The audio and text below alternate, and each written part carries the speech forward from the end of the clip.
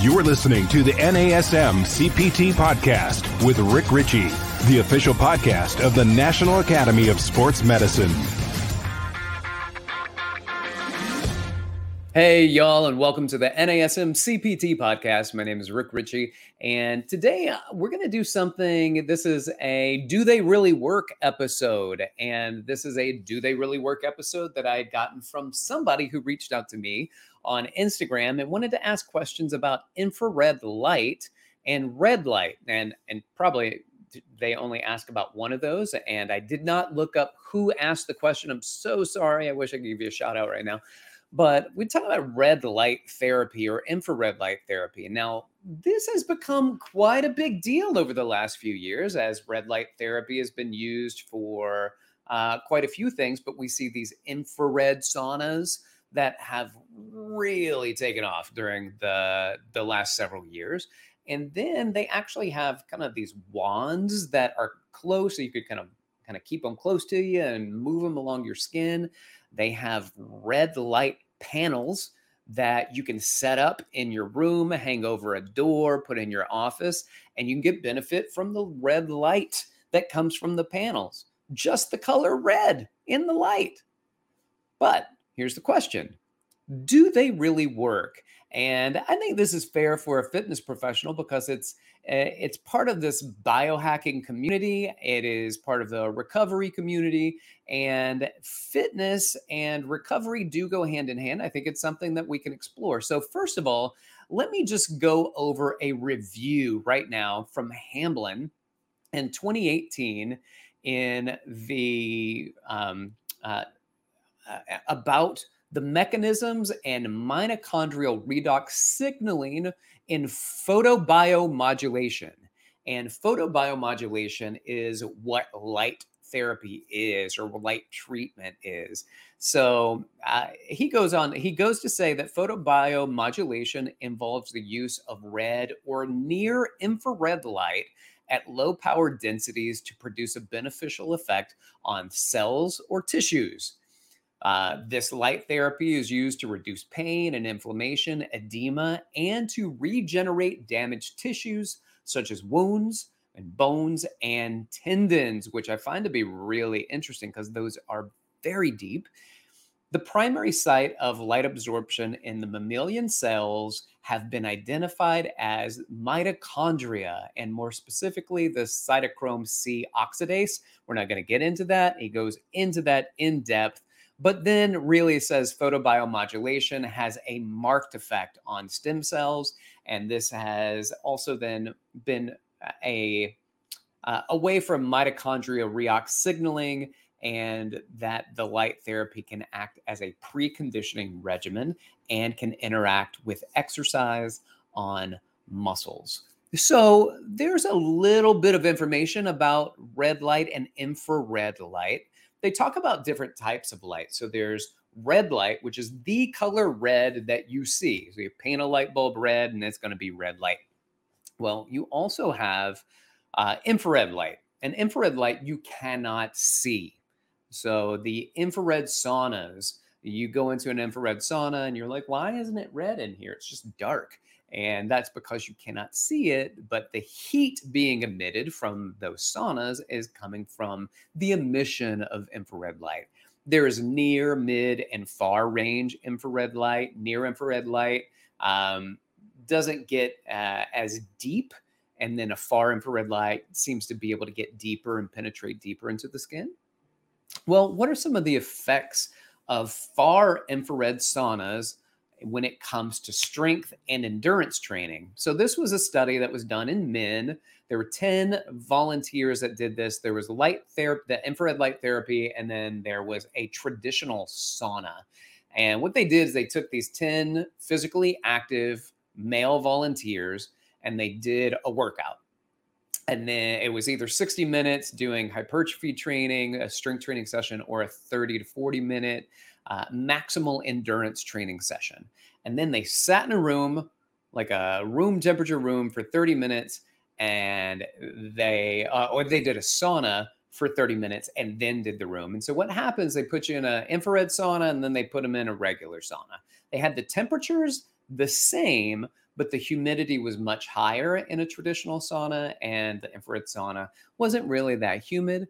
And they did all of these performance tests, which included maximal isometric bench press, leg press, counter movement jump, and a oxygen uptake, so a VO2 max on a treadmill. Here's the thing, there were similar outcomes across the board, except for the infrared sauna had a higher counter movement jump, and the traditional sauna kept an elevated heart rate. Well, that kind of makes sense. You put it in a heated area, the heart rate may stay elevated. So what the researchers concluded here is that this deep penetration of infrared heat, and that was done at a mild temperature, the humidity was light, it had really favorable conditions to help support neuromuscular system and how it can recover from maximal endurance performance. And the far infrared light is a pretty decent way for the body to do some of these things with the neuromuscular system in a comfortable and relaxing experience, as opposed to how other people may find regular saunas, which are extremely hot, extremely humid, and not as comfortable. All right, well, there's some information about infrared light. Let's talk for a moment about red light. Red light therapy, and this was done from, let's see, this is a PLOS ONE article, Spatial Temporal Evaluation of Transdermal Potential. Rick, what on earth are we talking about?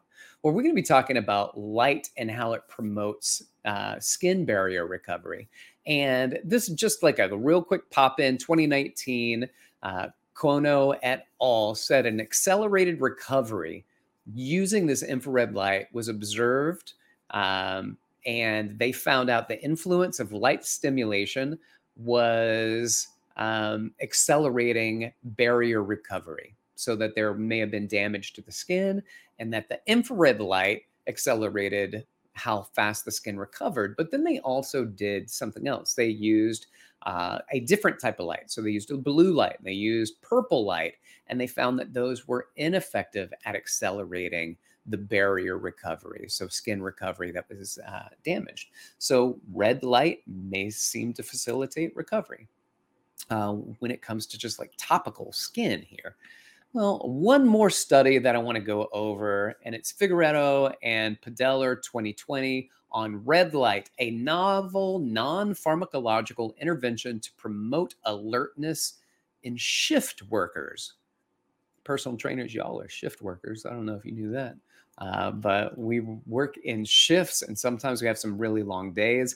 Here, I'm just going to go to the conclusion is that they did these field studies, and they showed positive effect of red light for promoting alertness and certain performance outcomes during the day and at night. So the practical applications are that red light may be used to improve response time in shift workers, even though continued research will need to be done. But they find that to be pretty interesting. So whoever asked the question, I don't know if you ask about infrared light or red light, but both seem to be beneficial in different aspects of recovery. And that may be something that you as a fitness professional go, look, I'm kind of interested in red light, and maybe that can help facilitate how sore my legs are.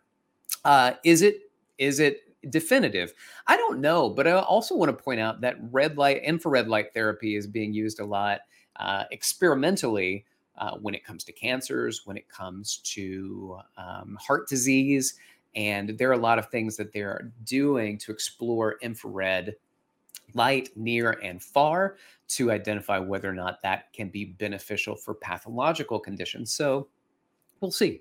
These are things that we don't need to discuss as fitness professionals, but when it comes to exercise, counter movement jumps, the ability for us to potentially use it to facilitate some type of recovery seems to be slightly indicated. So with that said, red light therapy, you want to do a red light sauna, go for it. Jump in. I think that it might be mildly beneficial. It's certainly, and as you do it more and more, then you might get more and more benefits. I'm just saying, if you do it one time, probably not going to be super supportive, but doing it to get more exposures to red light or infrared light might be beneficial.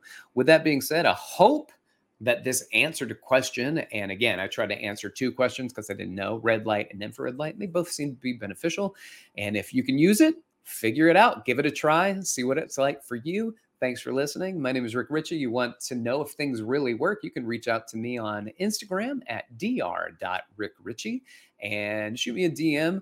Let me know what you want to know if it really works. And then you can also email me at rick.ritchie@nasm.org. Thanks for listening. This has been the NASM CPT Podcast.